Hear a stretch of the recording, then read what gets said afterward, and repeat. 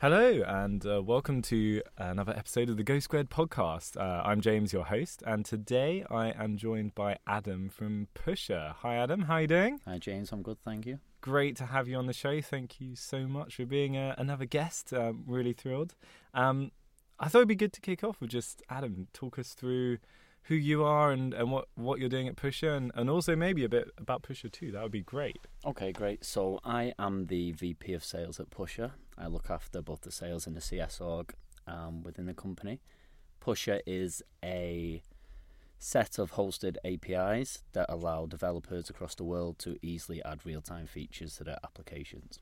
Cool, awesome. That was very slick. You can tell you own the sales Don't side give of me things. that. Awesome. So, how did you get into how did you get into the world of Pusher and like selling essentially APIs? Like, what was the journey for you? So technology has always been probably one of my biggest passions.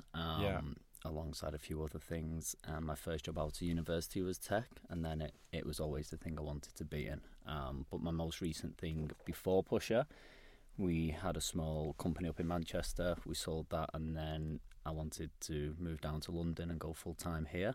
I looked for great companies who were doing developer tools in London, and there wasn't too many great ones. I found Pusher, and it was kind of, we went forward from there, really. Amazing. So you've been at Pusher for a few years now, Yeah, right? Coming up to 3 years in a few months. Yeah, Amazing. It flew by. Yeah. Really has. So how's Pusher changed in that time, out of interest? Because I've known Pusher for a while, and it's all about sort of WebSockets and real-time tech, and now you're sort of taking over the dev landscape, right? You've got a lot more. You got multiple products now. It's been a big absolutely. transition. There's been a multiple phases since I've been there. I joined when we was around 15. Within 2.5 years, we're now at about 60. Amazing. And then going into this year, we're looking to double headcount again. So wow. The growth has been really exciting. That's phenomenal. Yeah, it has. It's been a crazy ride, really. And obviously within that, you have the pain points of growing, not just vertically but horizontally as well. Kind of learning how to look after more people.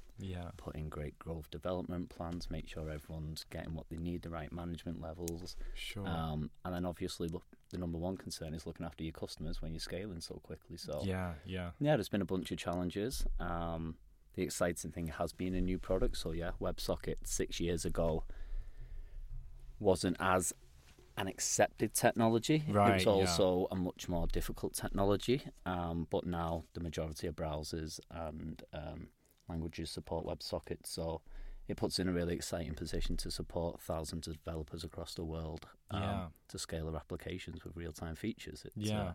It's a really cool thing to be a part of. Yeah, no, absolutely. So I guess one of the reasons I really wanted to get you on the show was to talk a bit about that, because I think, Push is a very developer-focused company, and you guys obsess over developers, and a lot of the team is developers. And then we've got Adam here running a sales team, and like those two concepts kind of often are like totally clash with each other, right? They can do, for sure. So like how does sales look at Pusher, and how does that happen? I mean, there's a couple of things we can go into. One, Yeah. like you said, Pusher is undoubtedly an engineering-led company. So to introduce me, who was the first sales hire at the company, the I think enemy. the enemy, exactly. Like, we hate being sold to.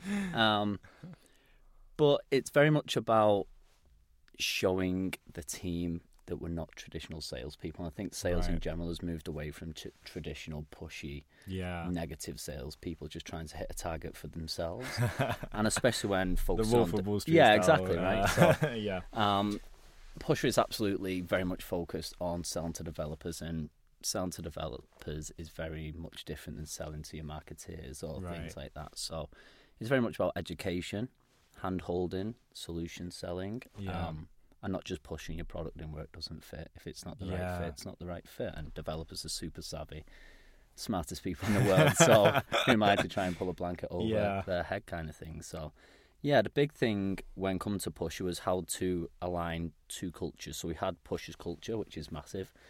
It's something we focus on making it the best workplace in the world to work on. It's one of Max, our CEO's biggest focuses: make people enjoy work, or ensure people enjoy work. You will enjoy work. Enjoy it now.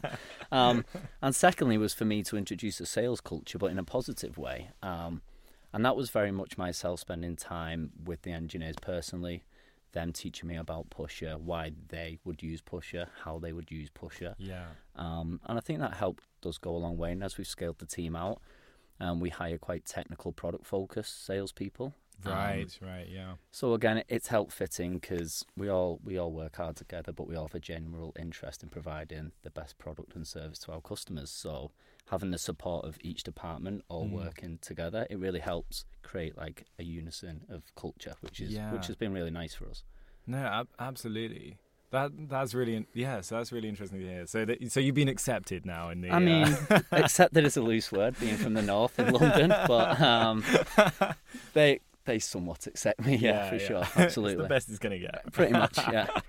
So, I mean, a lot of people, you hear a lot of companies saying we don't have any sales people, we don't have a sales team at all. I think maybe people like Twilio and stuff say they don't have any salespeople, but often I think they really do, it's actually just a different name.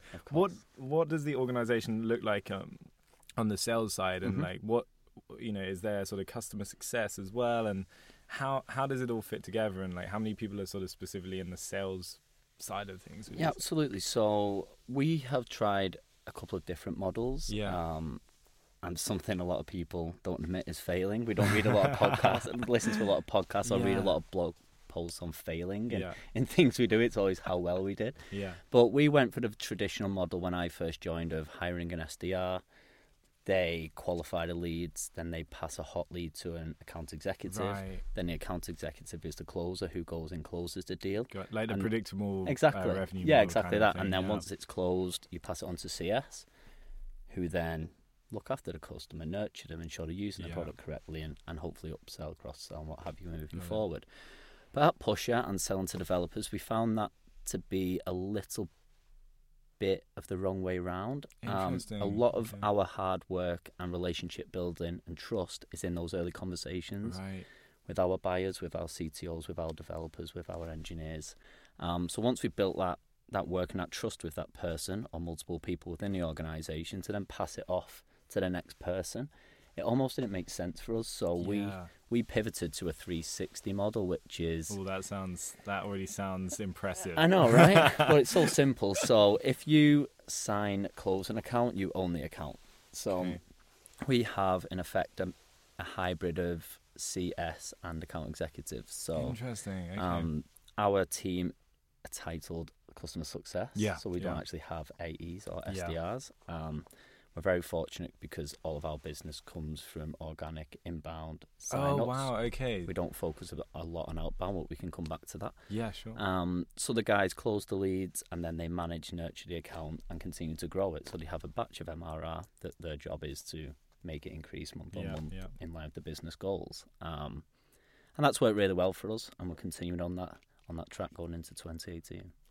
That's really interesting. Was that, out of interest, was that sort of inspired by anyone else, or was that sort of something you guys came up with internally? Or? No, it was kind of internal, to be honest, because again from the work with the SD, I worked very close with our first two SDRs, and then they were passing me a lot of the leads to try and close. And it just felt like a wasted opportunity and wasted time in the handover, but they wasn't necessarily qualified to take it right through at the point. So I kind of just stepped in and tried this model personally, like hands-on myself, to see if it would work, and it just seemed to be much more successful for us. And the customers seemed to enjoy it. I guess, because I've heard a lot of people talking about the challenges of that predictable revenue model, and that handover point does seem to be like a really, like a massive problem area for people, right? Definitely, and I think the bigger you get, the more difficult it becomes. High attrition rates are harder at keeping staff, so accounts get passed along a lot more, so it's different both at AEs, SDR, and CS people. So people get a lot of people passing them back and forth in effect when people move on, our customers move. So I think it's important to provide focus and let your customer know who the go-to person is, who the go-to person will always be, and they're not going to be passed back and forth. Absolutely. No, it makes a lot of sense. Like, I guess there's part of me is wondering, or like maybe listeners are wondering, like, does that make it harder to hire people? Because I guess you need that broader range of skills then, right? Like you're really looking for the, dare I say it, unicorns. And I mean, absolutely. And I have a wry smile on my face that people can't see, because hiring, I have an amazing team. We have an amazing team right now. We have currently 8 salespeople who we call customer success. Again, we're looking to double that, and each new hire becomes harder and harder because we do have technical product focused sales team.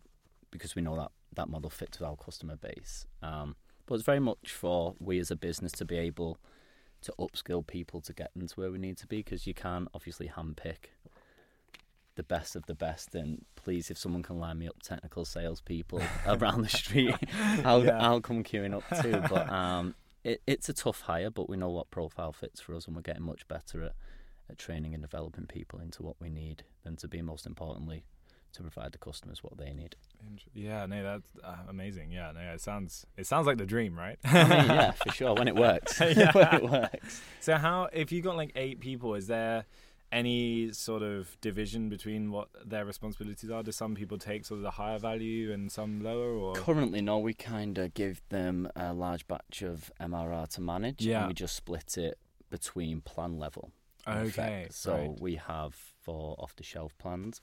And we gave them like a mix of enterprise, custom, premium, business plans. So what, each person has a mix of those? Exactly that. Kind of in a way, because we gradually hired the people as we went along, and it was kind of out of fairness to give a nice batch of accounts. But I do believe as we continue to scale going into this year, and I would say mid-2018, we will start to segment a little bit more.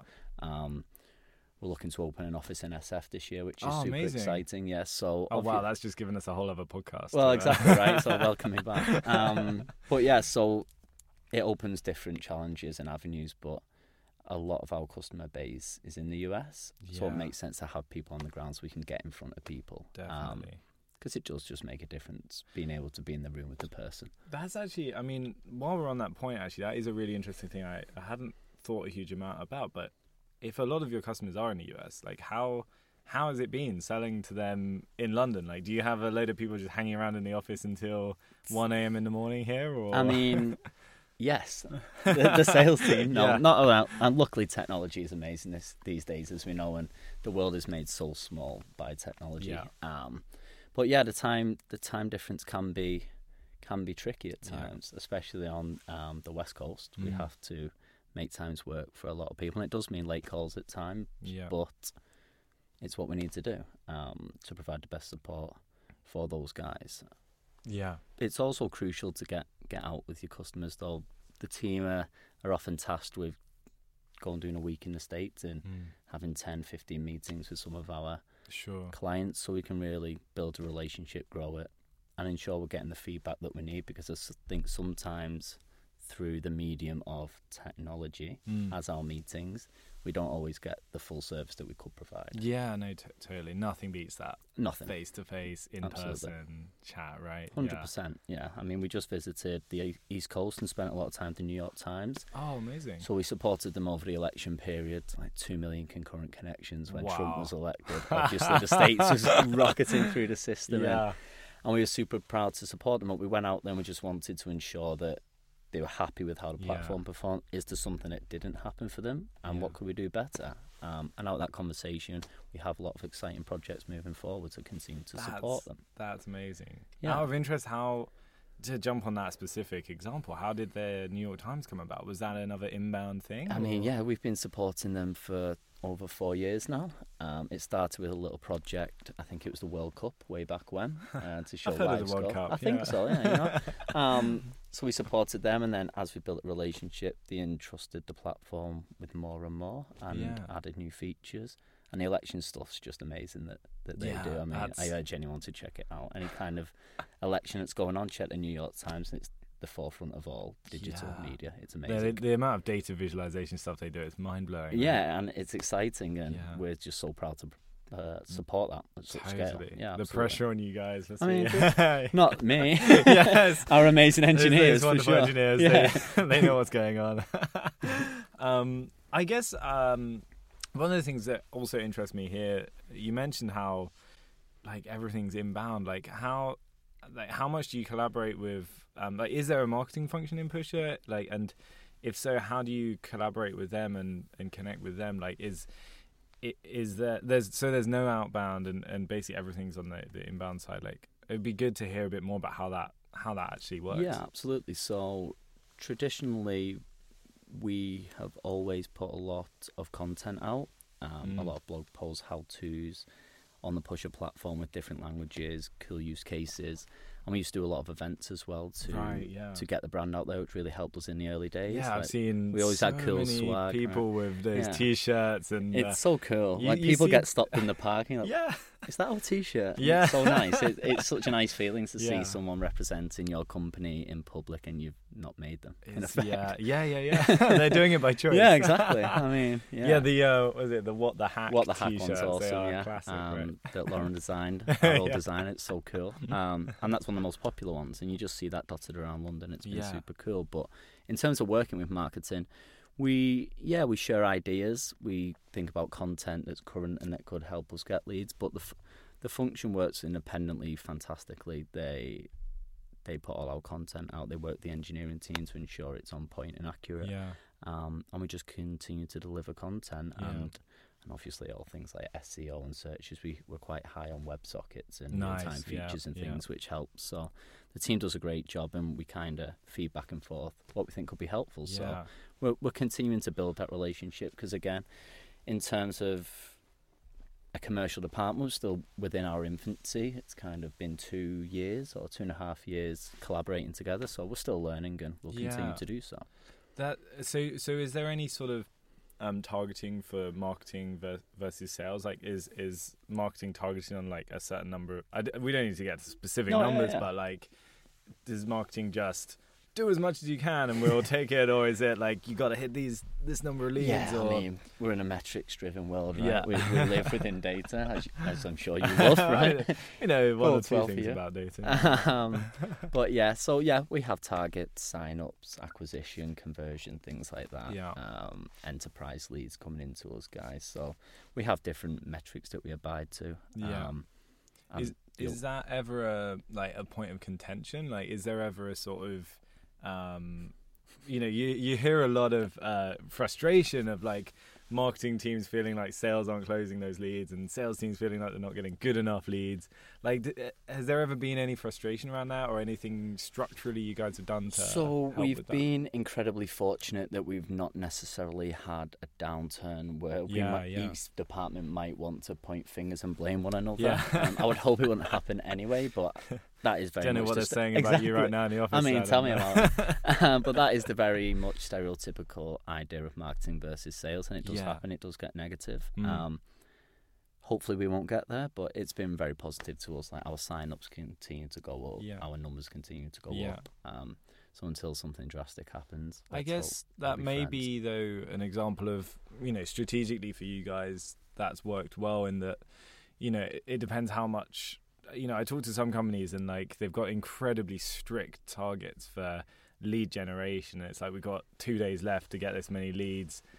Whatever we can do, we've got to hit that number, and you end up getting loads of shoddy leads. Exactly. And it sounds like that might not be the case, right, Pusher? So it's more of a maybe sort of slightly longer term thinking and adding a bit of common sense in there. It's not about this quarter, it's about the next 3 quarters. Right. Short-term planning is almost death for long-term gain. Yeah. I just read That's something. a great quote. That's profound. I think I stole it from someone, but it's very much... I just read Jeff Bezos saying, like, these numbers are done. I'm working on 2010's numbers. I mean, 2020, it's crazy. So it very much is. And that's a different animal in itself. But we do work towards long-term strategy at Pusher with short-term initiatives, obviously, to get us there. But there's never...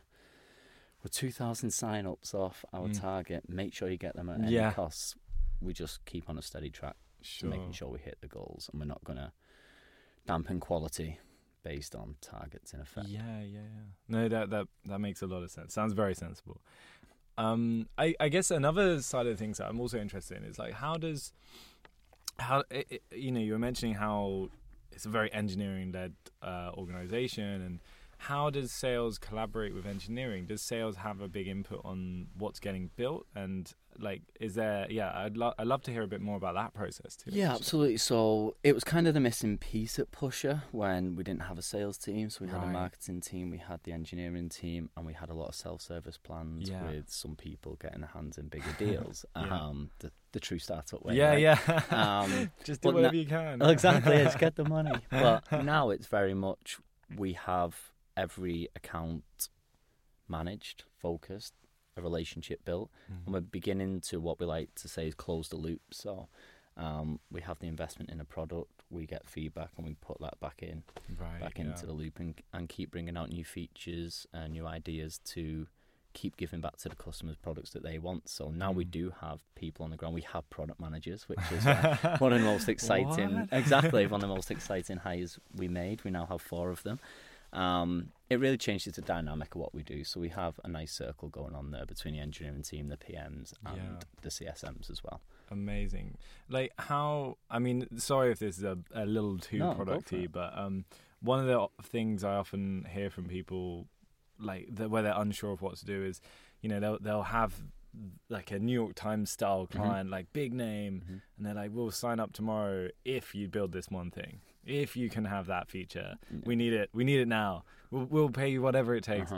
How do you deal with that scenario? Like, is it sales ordering the engineers around, or is it sales finding a nice way to get around that? Like, I mean, we're in a super fortunate position at Pusher that our main API, the Channels API, is super customizable. So the majority of use cases required can be done with that API. Nice, okay. But there's always little things that people want, right? So, and there's kind of an order of service to it. So if someone makes a recommendation, we take it back to the board, the PMs look at it, the engineering team look at it, and commercially we think, does this benefit one customer for X, or does this benefit 2,000 customers for Y? Yeah.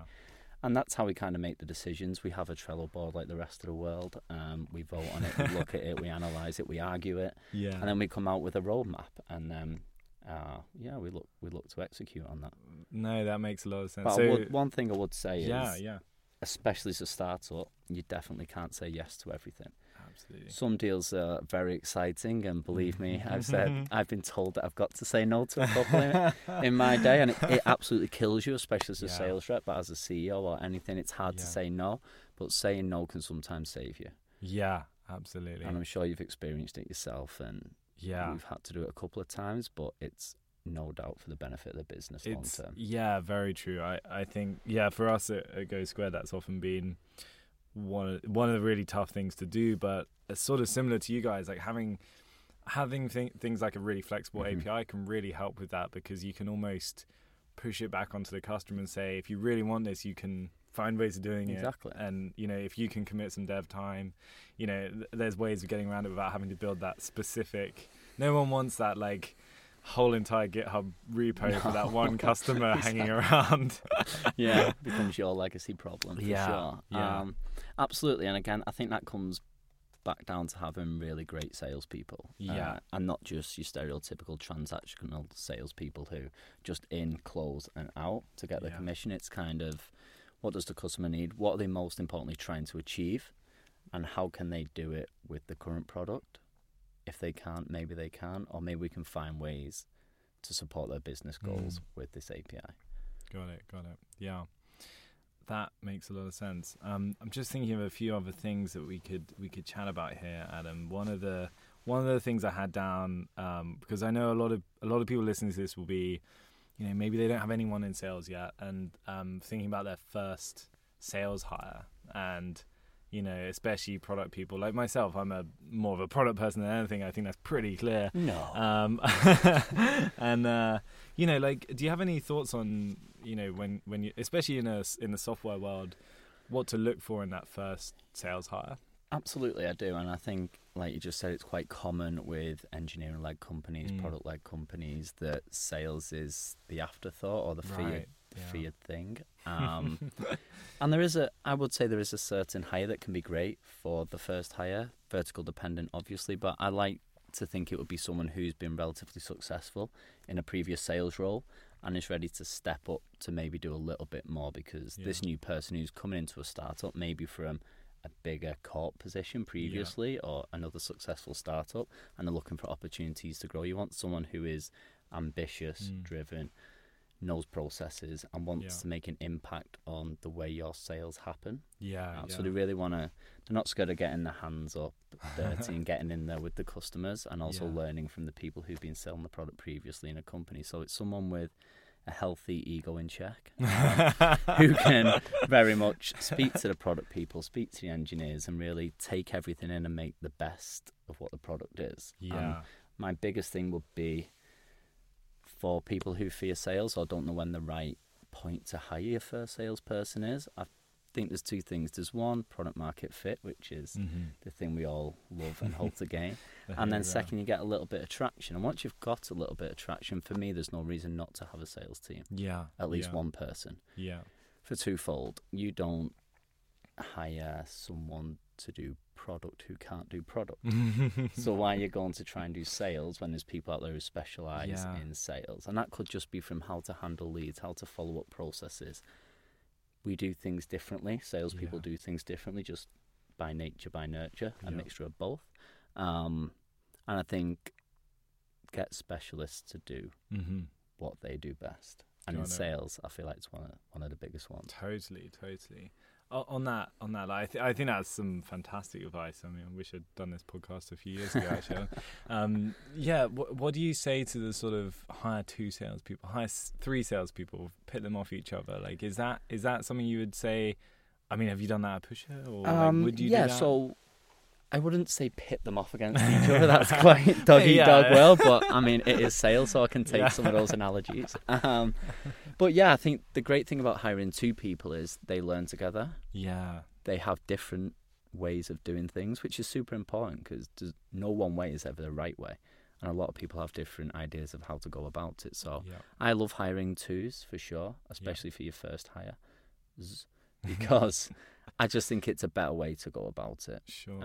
As long as you believe you've got the breadth of leads and opportunities to support both, because you don't want hungry salespeople unless you're going to focus on a big outbound effort, and then you hire people who are great at that. So there's a mix of styles, but you can definitely get it right. But I would always do 2 if you can afford to, of course, because in this game it's not always that easy. It's either another month of runway or a hire. You never know. So that's really handy to hear, Adam. I guess, is there any other advice you'd like to give, or any advice you've been given along the way that you found really helpful? I mean, you've already shared a lot of advice there, Adam. I mean, a lot is a strong word. Right? No, I'll forgive you if you don't have There's a few things, and I think, again, a fear for companies, people, when hiring salespeople is the commission side of things. And I think it's like, what do we do? What should we pay?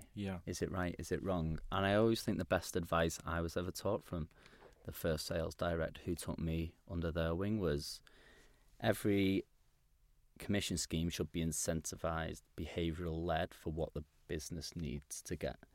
So if you're looking to close 10 enterprise deals, just incentivize it towards that. But if you're looking to get 20 sign-ups per day on the platform, incentivize on that heavily. Not just a flat 10% on anything, or a flat 20% on a big deal. And don't be scared to change it. You can change your commission scheme every 2 quarters if the business needs and goals change. It just needs to be right for the business to align with their needs, and also to drive the salesperson to do the best for the business. That makes a lot of sense. That is fantastic advice to round off on, I think, Adam. Thank you so much for being a guest. You've shared a lot of wisdom with us today. I really appreciate it. Adam, where can people find you? Where can people find Pusher? Pusher.com, nice and simple. That is a nice domain you got there. Also at Pusher on Twitter, so we're lucky enough to have those 2 handles. Myself is just Adam Kavanagh 1. That's on Twitter. But great. Awesome. Adam, thank you so much. It's been an absolute pleasure. Thank you, everyone, for listening along. We hope you enjoyed this show, and we have many more on the way, I promise you. You can follow along with Go Squared at Go Squared. And again, email us if you have any feedback or want to hear more. We are hello@gosquared.com on the emails. until next time, thank you very much. Cheers.